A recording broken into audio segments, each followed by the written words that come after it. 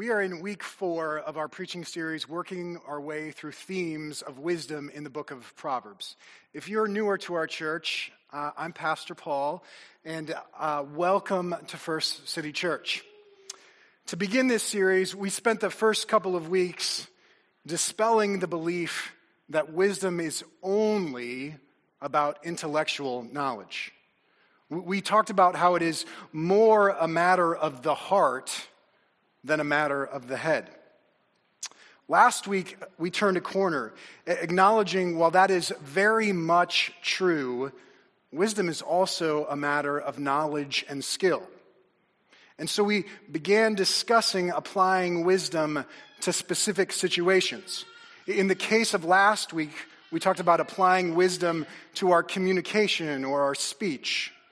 This week, we're going to learn how Proverbs applies wisdom to planning, to how we look to the future, lay out a vision of what we want the future to look like, and determine steps we need to take to get there.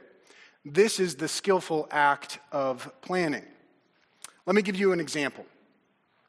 Many of you know that I run. Now, I do not say I enjoy running because I don't. I enjoy eating out. I enjoy watching football. I enjoy reading. I do not enjoy running. But to stay physically fit, I run 2 or 3 miles in the mornings a few days a week.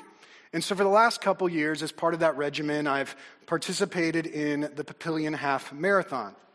But due to date conflicts, I couldn't make that happen this year. And so I looked around the region and decided to sign up for a half marathon taking place in October in Denver.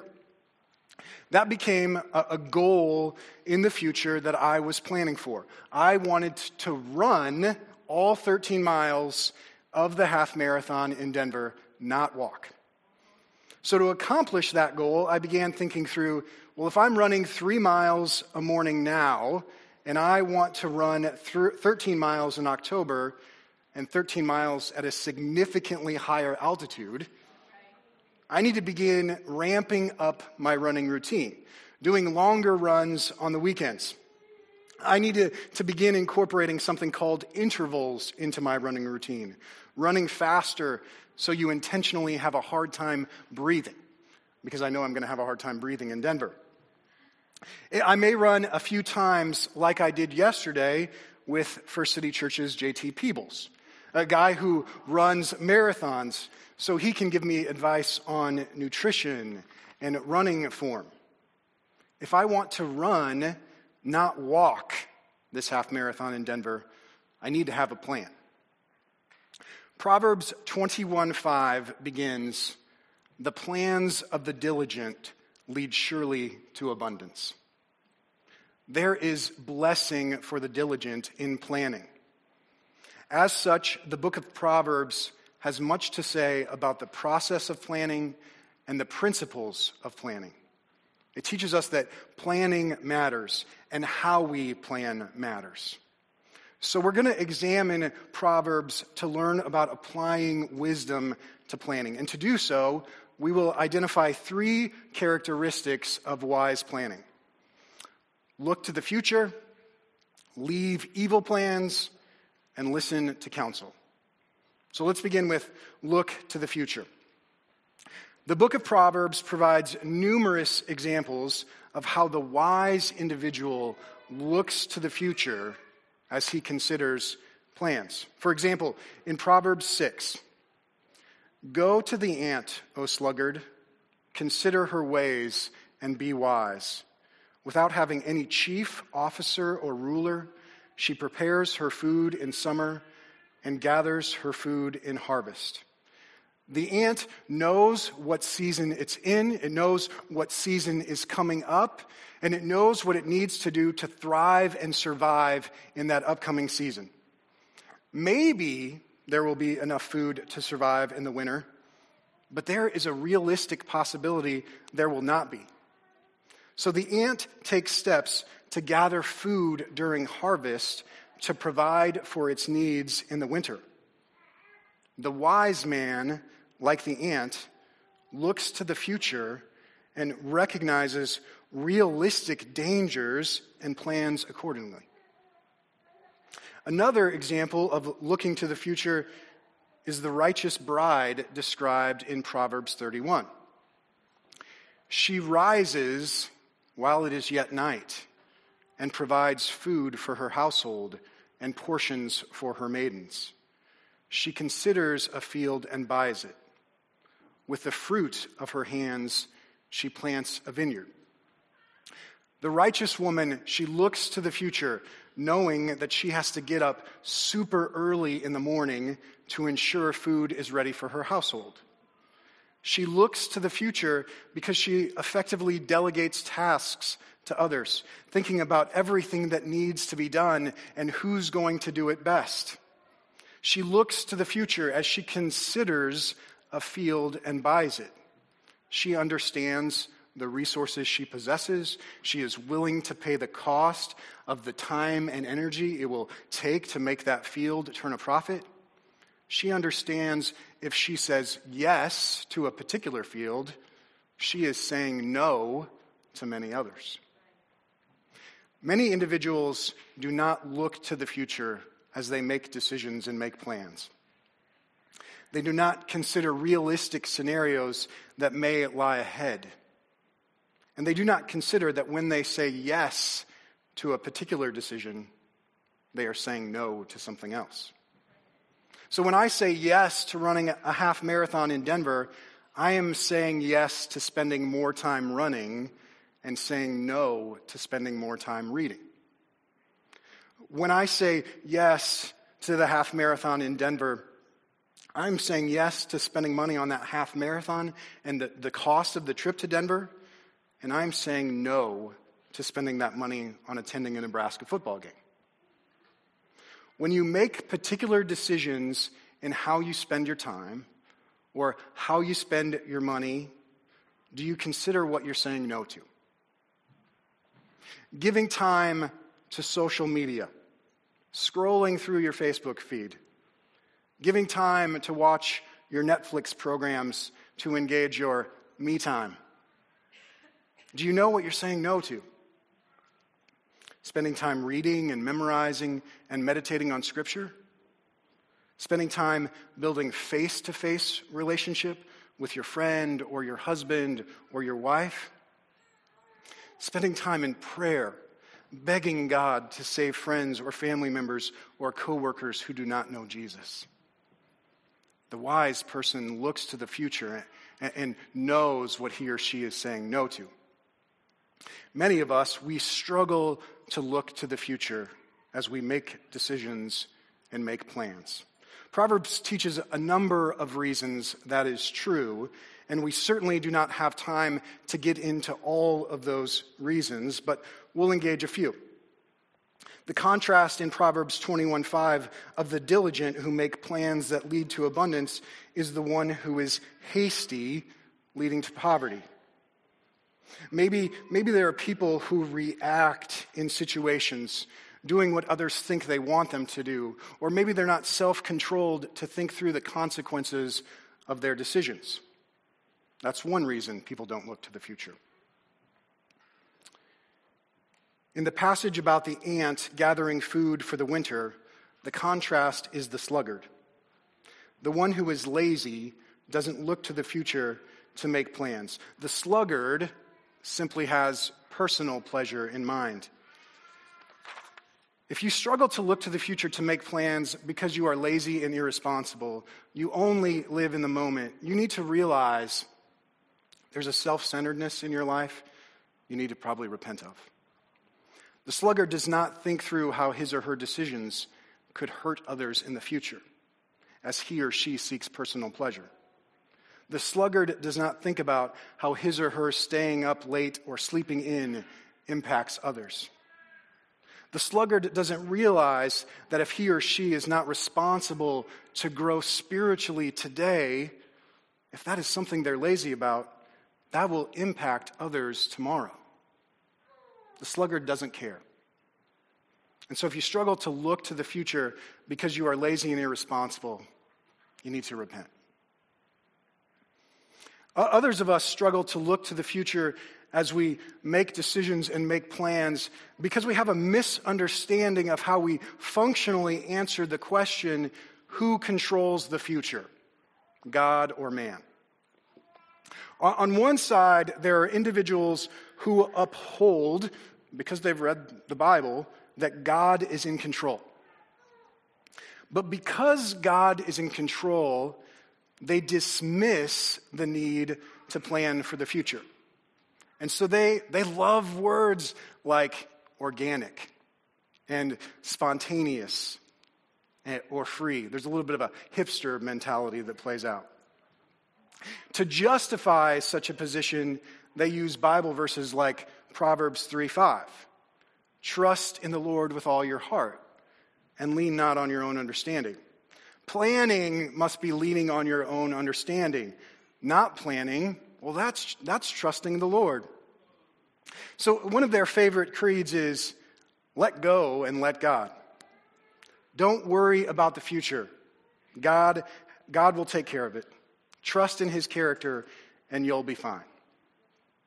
Christians who embrace this type of disposition that dismiss man's role in impacting the future have actually embraced something more like fatalism. The fatalist essentially says, what will be, will be.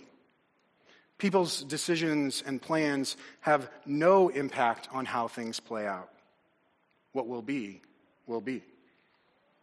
The Babylon Bee, a satirical website that often pokes fun at Christianity, recently highlighted some of the error of this type of thinking, let go and let God.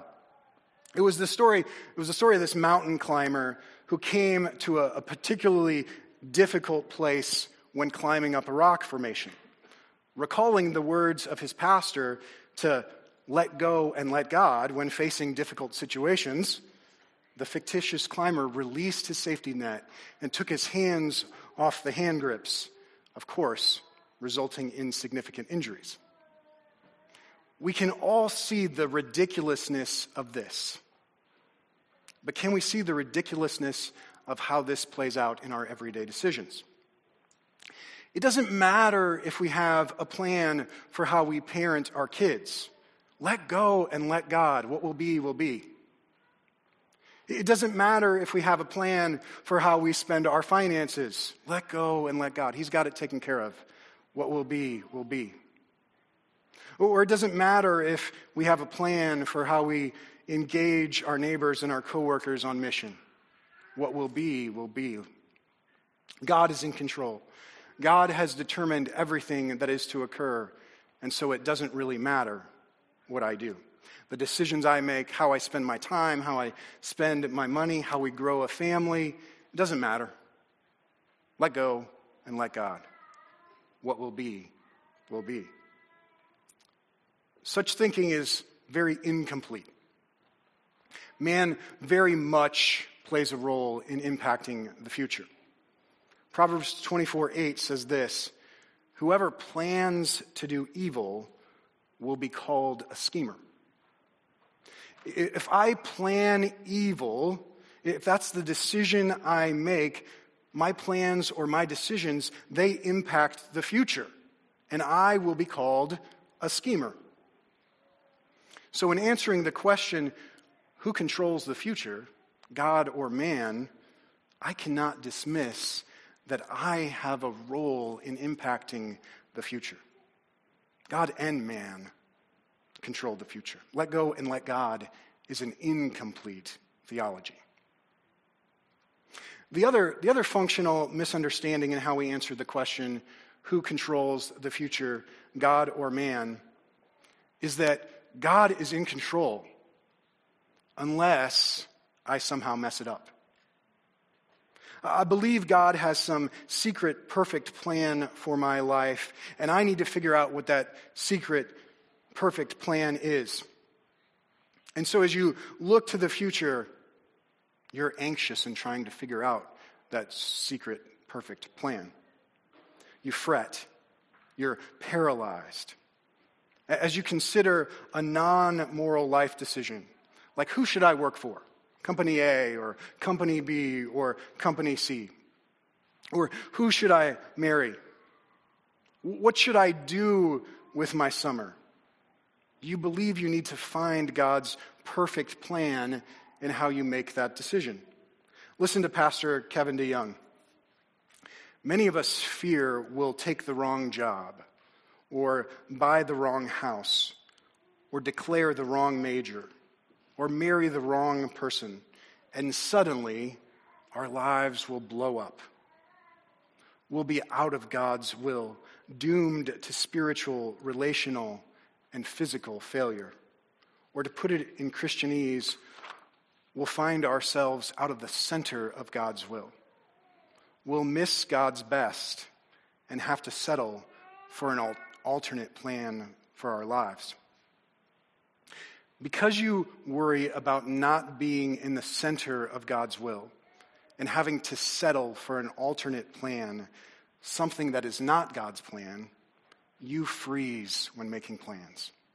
You fret. You worry.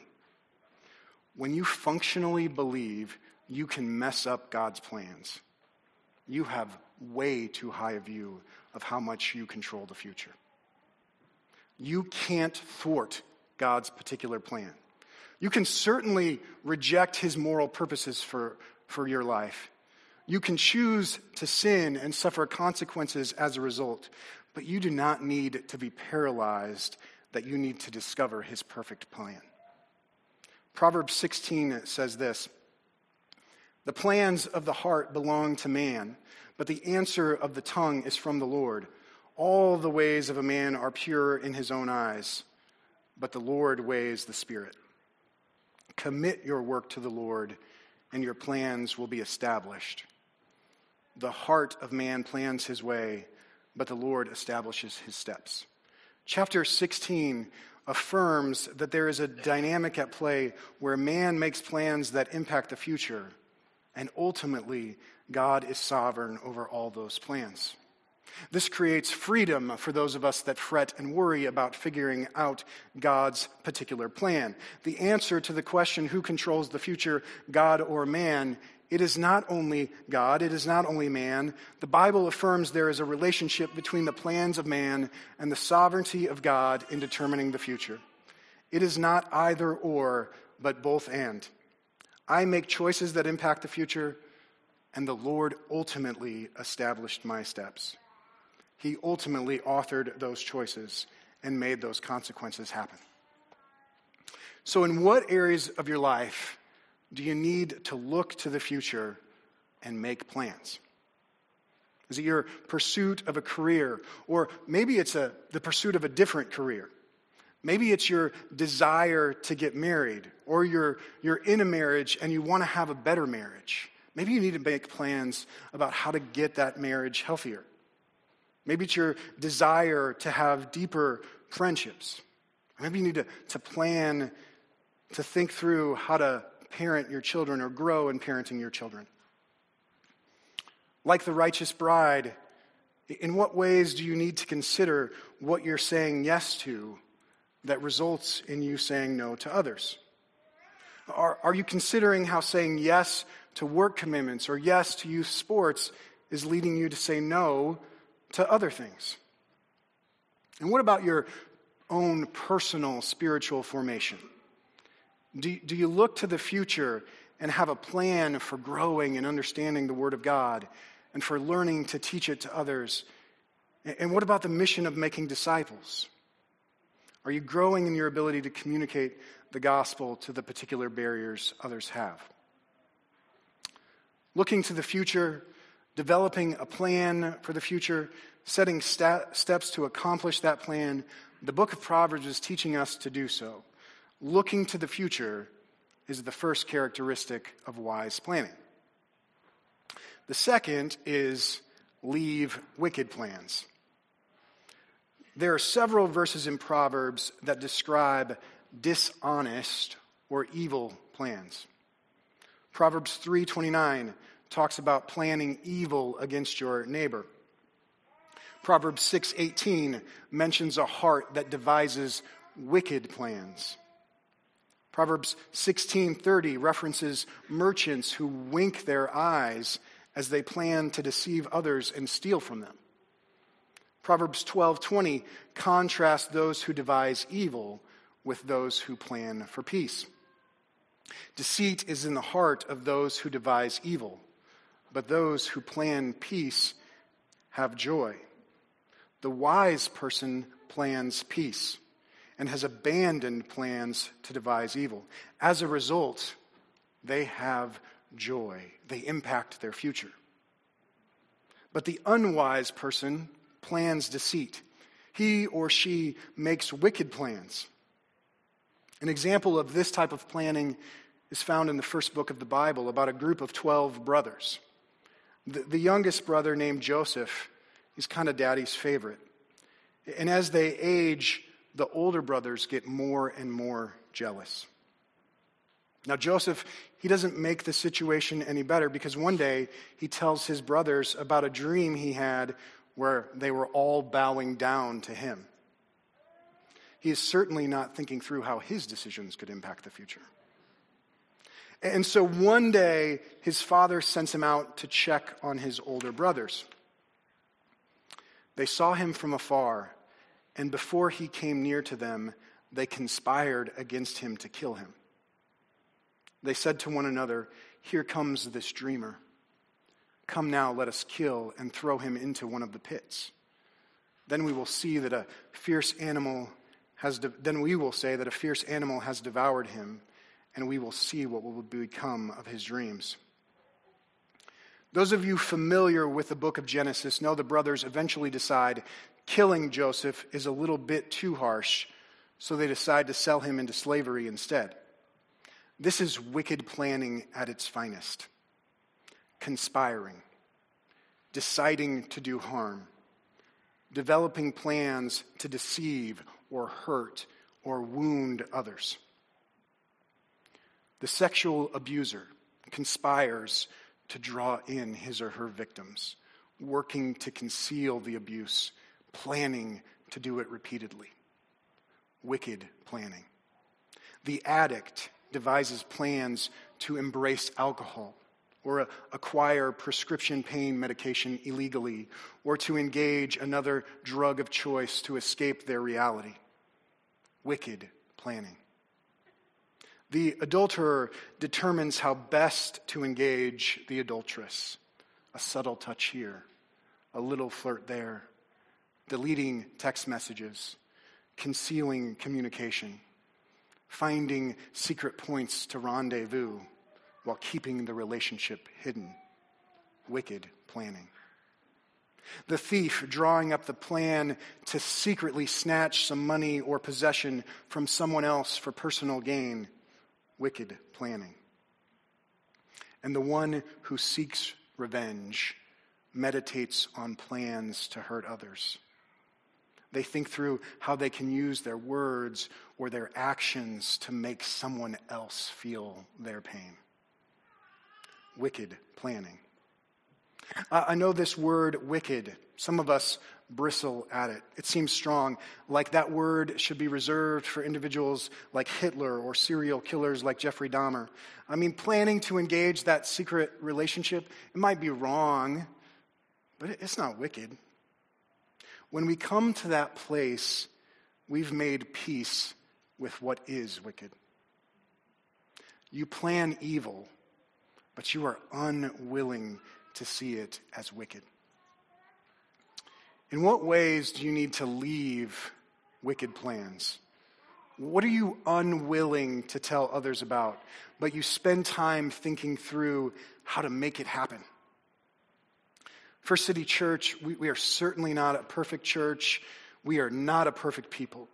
But one of the things I am so thankful for, in fact in awe of, is that there are so many people who've been willing to bring the wickedest of plans into the light.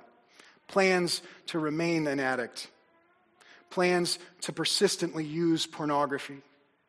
Plans to commit adultery.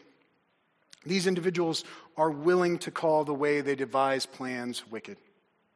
They are willing to reject those ways, to repent of them, and to seek something different. Might God be calling you to do the same? So as the wise person makes plans, they look to the future and they leave behind wicked plans. The third characteristic of how the wise makes plans is they listen to advice.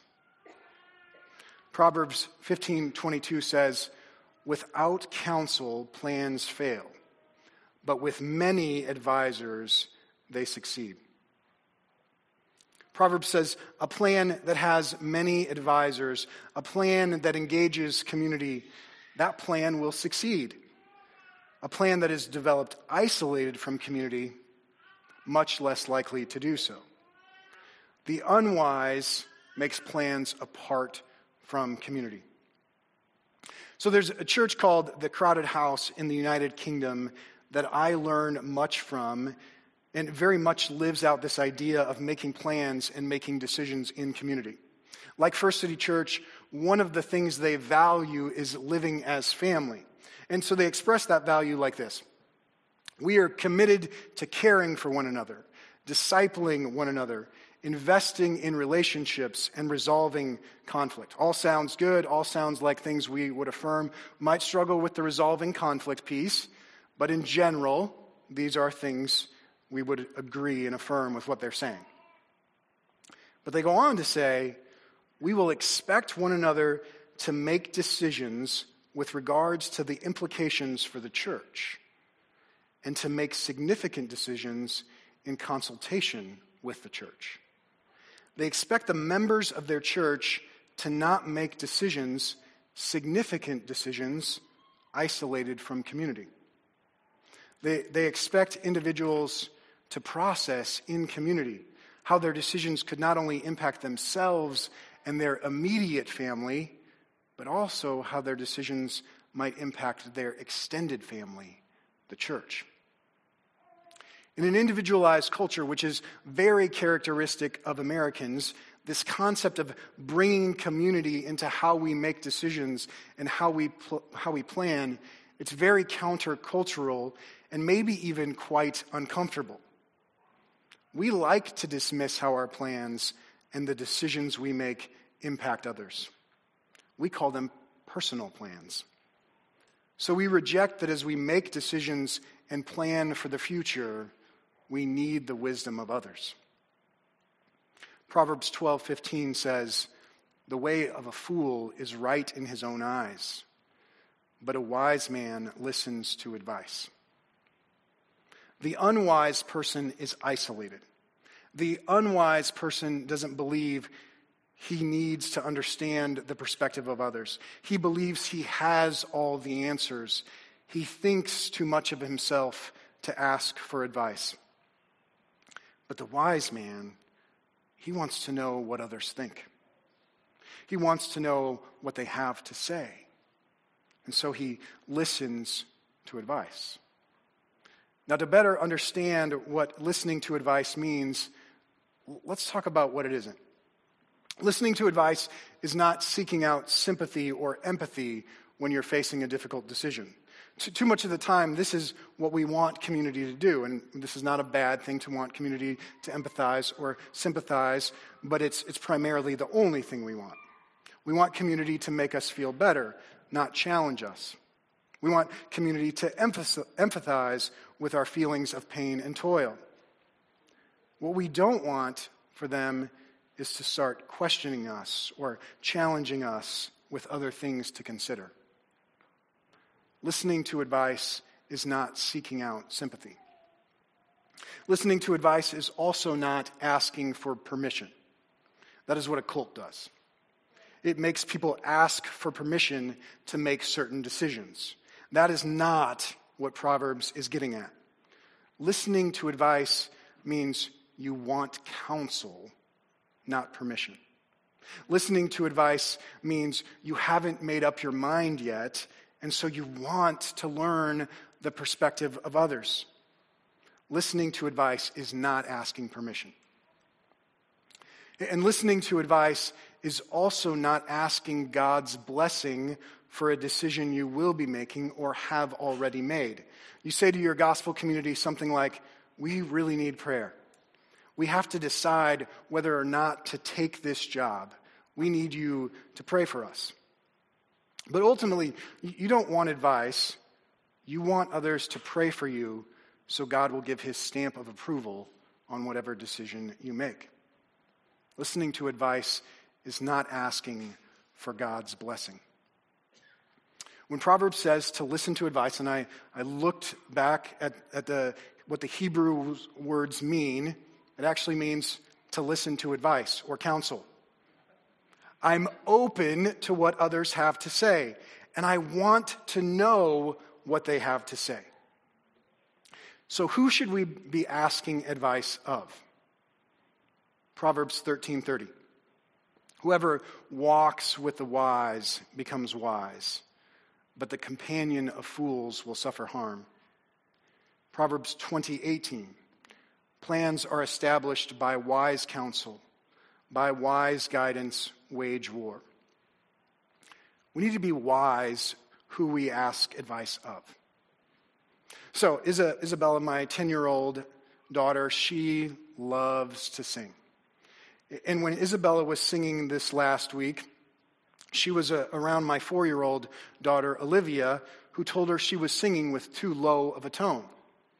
So Isabella started using this really high pitch as she was singing. Later I asked her, hey, why are you singing with such a high pitch? And she said, well, Olivia told me I was singing too low. I said, if you want advice, you probably shouldn't ask Olivia. Olivia was right there, and she said, yeah, 4-year-olds really don't know what they're talking about.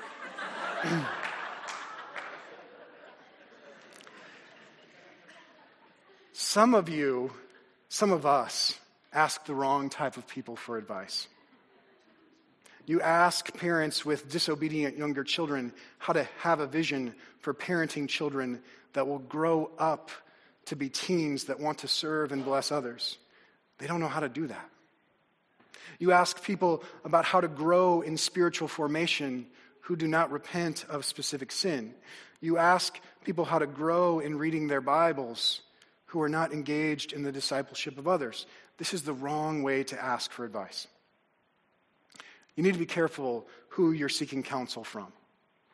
When you're less mature in the faith, and we are a room filled with young people who are growing and maturing, but we're young. When you're less mature in the faith, and I must caveat that young in the faith does not necessarily correlate with age. Asking advice from peers is generally not a good idea. If the peer is wise, rather than providing counsel, they will defer to someone who is more mature in the faith. Have you asked so-and-so what they think? And maybe so-and-so is a pastor or a gospel community leader or a mentor or has expertise in a particular area. Or they might say, have you read this author to better understand how to process this through? I'll tell you, I've been so impressed with a few of the families in our church seeking out wise counsel when facing significant decisions. Should I pursue postgraduate education? How much should I spend on postgraduate education in this season of life? They ask questions like, should I get a vasectomy? We're getting ready to buy a house. How much should we spend? And when we buy that house, how much should we consider living close to community? I've gotten a job offer, but it's going to take me out of Bellevue. What do you think of that? This is perhaps the most difficult conversation for Chris and I as pastors. So many of you come here only temporarily because of the military. Yet there have been a few amazing conversations when the job offer comes. The family wants to know the perspective of their pastors, the people who will stand before God one day and give an account for how they kept watch over their souls. The couple doesn't want to be wise in their own eyes. They don't want to be short-sighted. They don't want to hurt the church. And so we process and pray together. Sometimes providing counsel, we think it's time to stay. And they listen. And sometimes we provide counsel God may be calling them to go, and they listen. So let's process a few types of plans. Are these the types of plans you would want to seek out counsel to listen to advice, or are these the type of plans you want to determine isolated from community, isolated from wise counsel? The opportunity to move.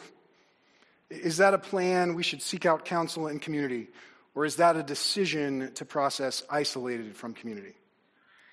How we spend our money. Maybe it's how much to spend on a house. Spending money on a house, I'm certainly saying yes to one thing, and I'm saying no to lots of other things.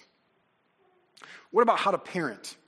In particular, when our children struggle with obedience, should I listen to advice from godly counsel, or can we figure that out on our own? Well, let's get a little more personal. What about decisions about birth control and family planning? Personal decisions, or should we bring those into community? What about whether or not to commit my kids to activities, or for me to commit to attending night classes, or for me to get a new job, drawing away my family's ability to engage mission in the life of the church? Should I seek out counsel when making those plans? When making plans, when making decisions, the wise person listens to advice. As we conclude, I want to say two things. First, some of you may not be great planners. And maybe there's a sin issue involved in that, but more than likely, this is simply an area we all need to grow in. Issues of wisdom are not necessarily sin issues. They're areas where we need to grow in maturing and understanding what it looks like to apply wisdom to particular scenarios.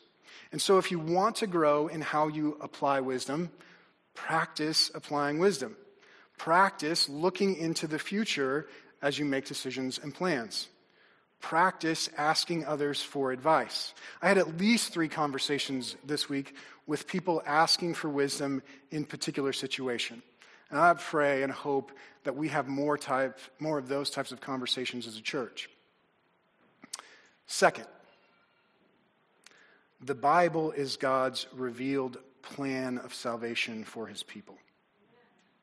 It tells the story of how God created the world and everything in it, and how he created a world without sin. Yet man and woman, they rejected him. They rejected his promise, and they experienced the consequences of that sin. Yet God promised a plan for their salvation.